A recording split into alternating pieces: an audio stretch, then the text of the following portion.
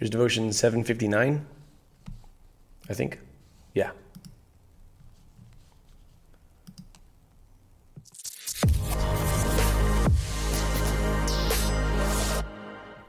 Hey, I'm Jesse.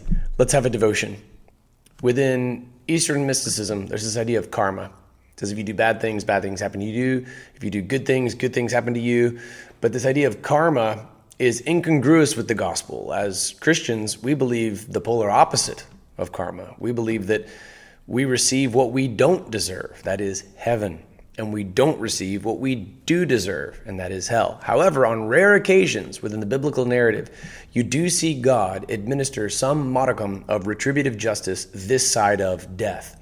It's not the full extent of what Abimelech should reap for the sin that he's sown, but it is a sense of justice, particularly in the era of the judges. Remember, Gideon, also known as Jerubbaal, when you hear the name Jerubbaal in this text, remember that's Gideon. Gideon expressly decreed that he would not become king. He formally declined his own coronation, and he decreed that none of his sons would be king. And yet now his son Abimelech has manipulated his way into his own coronation, murdered 69 of the 70 of his own brothers, but one of them survived. That's Jotham. Jotham gave us this parable. We saw that in previous devotions. And now Jotham is going to give the interpretation of his own parable. This is Judges chapter 9, verse 16. Now, if you have acted faithfully and honestly in making Abimelech king, they didn't. If you have done well by Jerubbaal, that's Gideon, and his family, and if you have rewarded him appropriately for what he did, for my father fought for you, risked his life, and rescued you from Midian. And now you have attacked my father's family today, killed his 70 sons on top of a large stone, and made Abimelech, the son of his slave woman, according to chapter 8, verses 30 and 31. Things go off the rails when men of God are unfaithful to their wives. Gideon had concubines. One of them bore Abimelech. The son of his slave woman, king over the citizens of Shechem, because he is your brother. You can see the quotation marks here. That is true to the original text. It's Jotham's he's sort of mocking what they're saying. Because he is your brother. What's funny about that is that Abimelech really is Jotham's half-brother.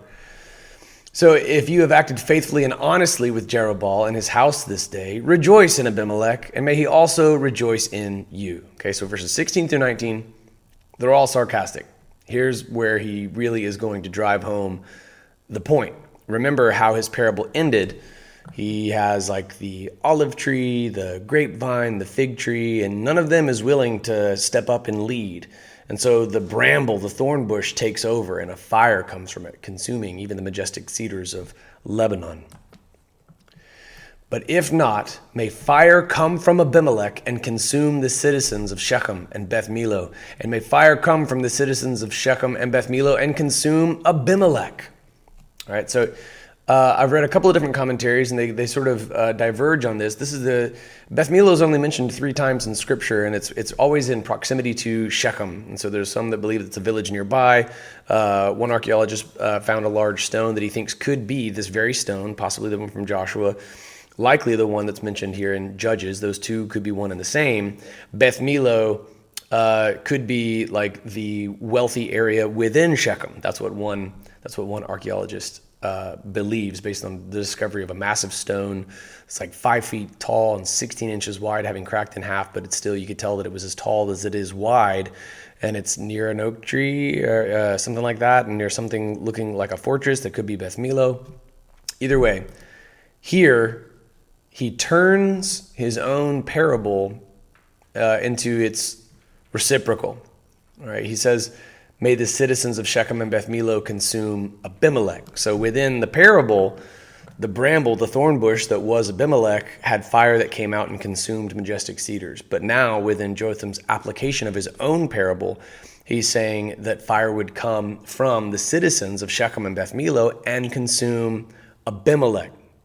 Okay, Abimelech may have actually liked that parable in its original iteration. Yep, I'm going to burn everything down if you don't keep me as your king.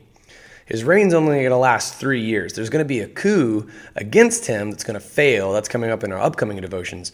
But here on this bloody day, Jotham has given this parable that Abimelech may have actually kind of liked until this point in the text, wherein now Jotham speaks this curse from Mount Gerizim, by the way, where was supposed to be blessings proclaimed.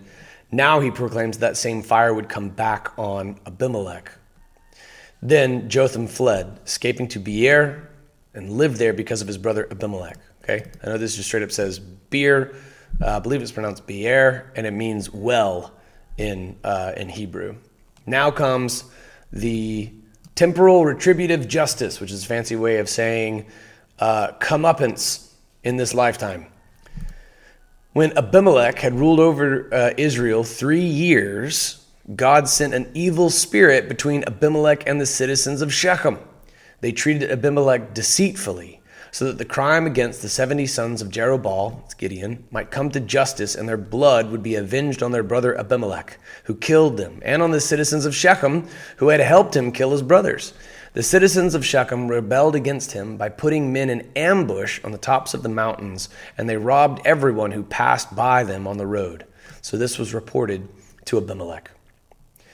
This is describing kind of the status quo of things throughout the book of Judges. You'll remember that Deborah sort of decried the cultural state of things by showing how people didn't want to travel on the roads. That's a bad sign. If you don't feel like the roads are safe, if you can't travel anywhere without getting mugged, man, you're in bad shape.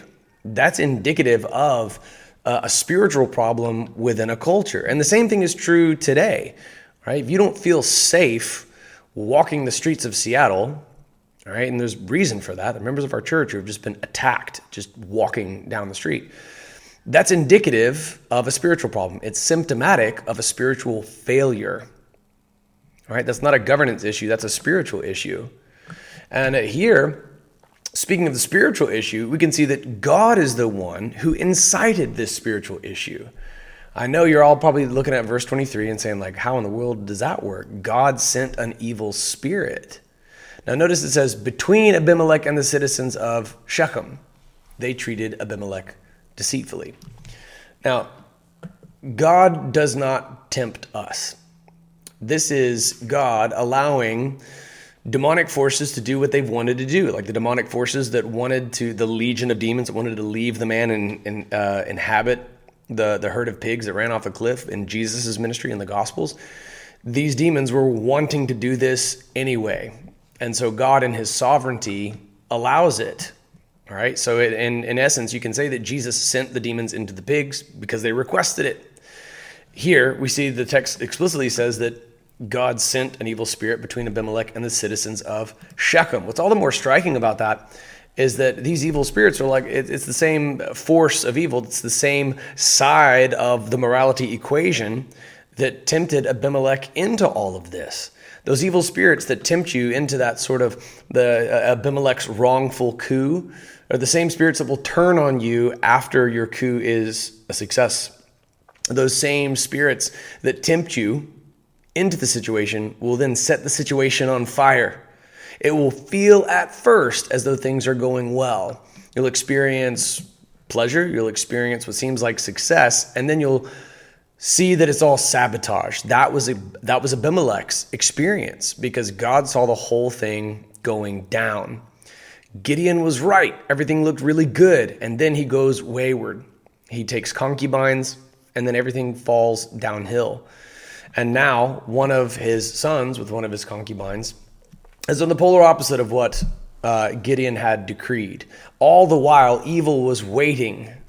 It was prowling around, looking for someone to devour it, found Abimelech, attempted Abimelech to manipulate his way into power. And then once he's in power, sowed discord among the people. And so the people turned on Abimelech. You can see in verses 22 through 25 exactly what Jotham had spoken in verse 20 when he speaks, the reciprocity, as it were, of his curse from his parable into being. You could see that it comes true. What was prophesied in verse 20, what was the curse that was pronounced in verse 20 by Jotham is realized in verses 22 through 25.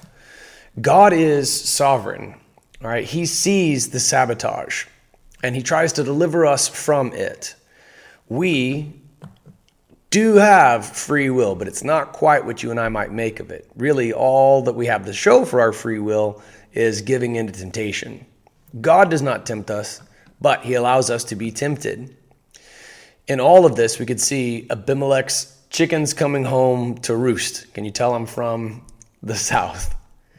If you see your reflection in Abimelech and you have built a business around deceit, watch out. Watch out, man. Look at Abimelech. The same evil that tempted you into that is going to set the whole thing on fire once you're there. The fire that you spread is going to come back on you.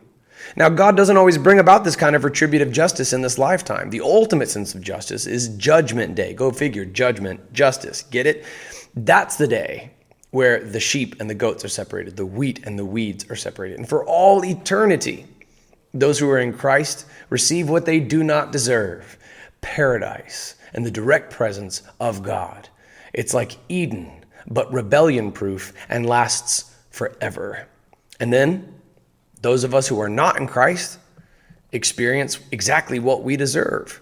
We are judged according to our works, and every one of us has sinned and fallen short of the glory of God.